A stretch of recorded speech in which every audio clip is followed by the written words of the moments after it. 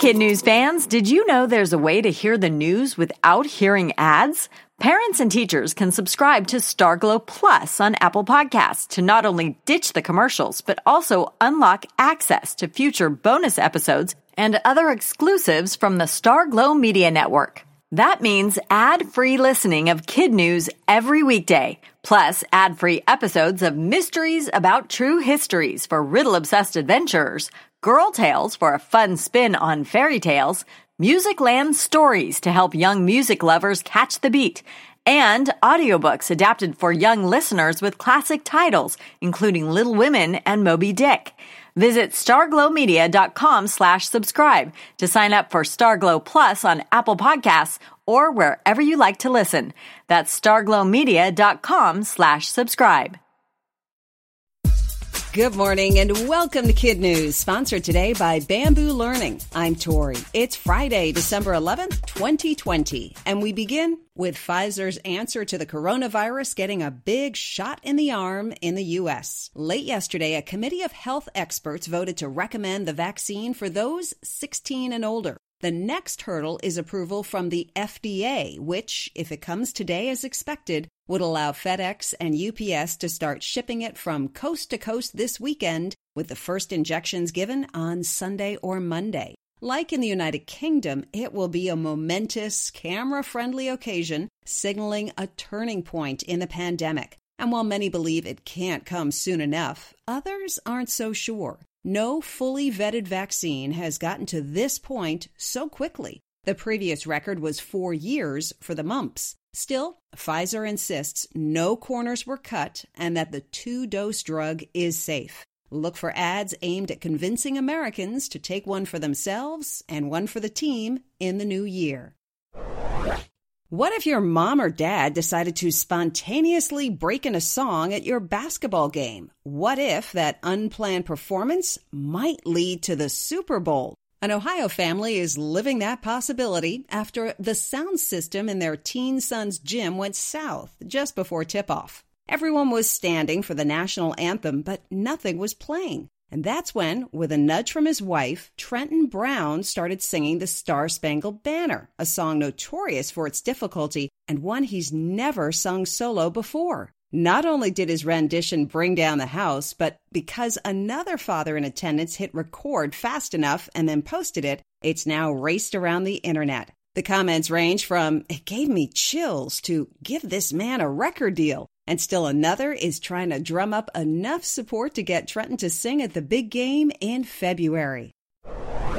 It's not often, or maybe ever, that a crash landing gets celebrated, except perhaps in the nothing ventured, nothing gained world of Elon Musk. On Wednesday in Texas, SpaceX flew an unmanned prototype of its next-generation Starship rocket to its highest height yet. On the way down, it even successfully entered a horizontal belly flop position before returning to vertical for touchdown. In the end, though, it came in too hot and blew up on impact. Was Musk disappointed? Not at all. He called the fiery test flight a success, said he learned a lot, and then tweeted, "Mars, here we come."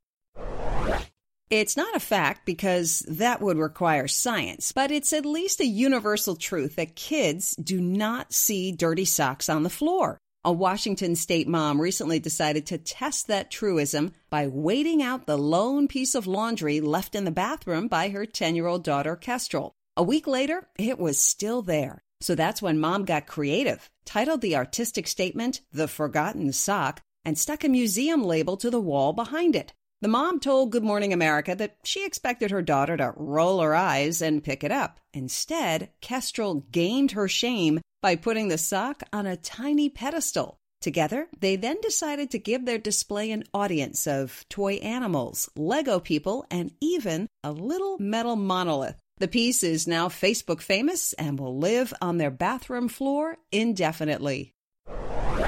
In other Kid News notes, Time magazine made its big reveal last night, and the person of the year for 2020 is actually a pair. President-elect Joe Biden and his running mate Kamala Harris won the honor over healthcare workers, the movement for racial justice, and President Trump. Earlier yesterday, the magazine named LeBron James Athlete of the Year and K-pop band BTS Entertainer of the Year. Still on the subject of music, Taylor Swift has done it again. At midnight last night, she dropped a new album called Evermore. It's her 9th and comes only 5 months after surprising fans with Folklore. And to our Jewish listeners, Happy Hanukkah. The Festival of Lights started at sundown last night and will last a total of 8 nights. As we reported at the top of Kid News, the speed with which the COVID-19 vaccine is being rolled out is historic, and its success is due in large part to the scientists who came before. One of the most famous, Jonas Salk, whose vaccine wiped polio off the face of the earth. For more on Dr. Salk and how his work in the 1950s continues to shape medicine today, just say, Alexa, open bamboo luminaries. That's it for Kid News. Now our Kid News quiz. When might the FDA approve Pfizer's vaccine? As early as today. What did an Ohio dad spontaneously sing solo at his son's basketball game? The national anthem. What piece of laundry turned into an art exhibit?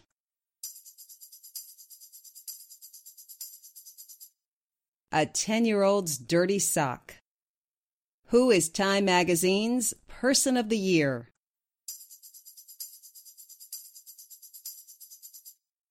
The team of President-elect Joe Biden and Vice President-elect Kamala Harris.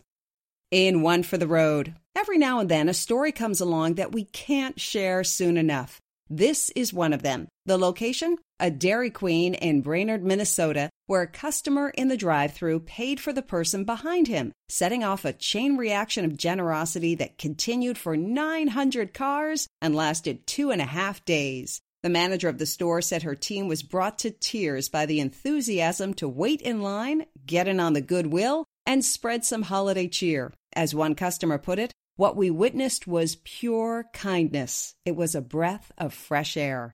Before we head out for the weekend, it's time to turn it over to Kim for today's Kid News Shoutouts. Thanks, Tori. Today we're celebrating the students of Mrs. Junta at Demarest in Bloomfield, New Jersey, Mr. Clark at West Marshall Intermediate in State Center, Iowa, and Mrs. Burke at Camden Rockport in Rockport, Maine.